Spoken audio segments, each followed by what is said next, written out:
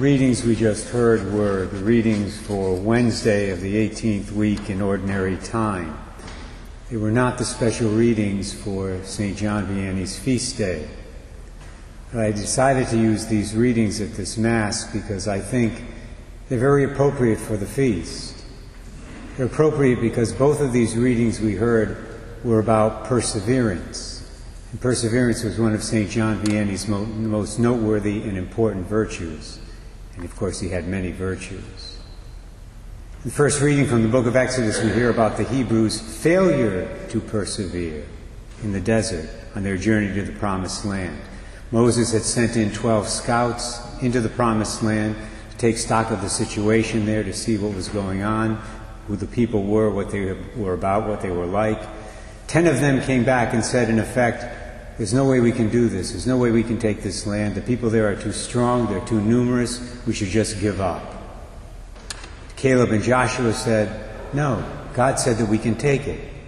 So we should go in and do what God wants us to do, what God has told us to do. They counseled perseverance in the mission to take the Promised Land. And thankfully, Moses heeded their advice.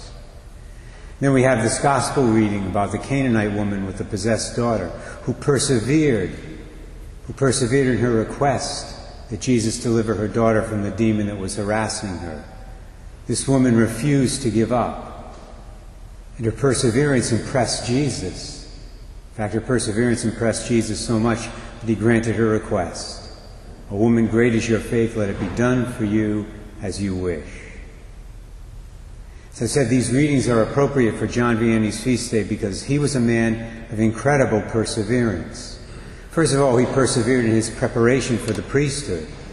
You see, seminary lectures back then were in Latin. John Vianney had difficulty with the language. But he never gave up. He persevered. He got the help he needed, and he was eventually ordained. And then as a priest, he heard confessions, they say, for 12 to 16 hours a day. Trust me, that requires extraordinary perseverance. Most of us get exhausted if we have to go 2 hours straight, 1 day a week.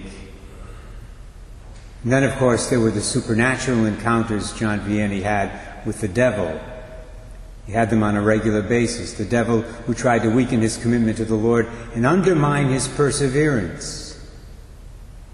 The devil thankfully never succeeded. John Vianney always persevered, which is why he has the honor today of being the patron saint of all priests. He used to be the patron saint of parish priests. Now he's the patron saint of all priests.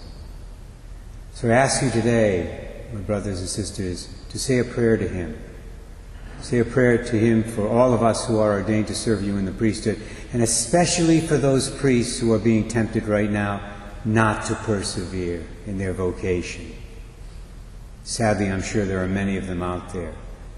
Pray that the grace that operated in the life of John Vianney, the Curé of Ars, will operate in their lives too, and give them the perseverance they need.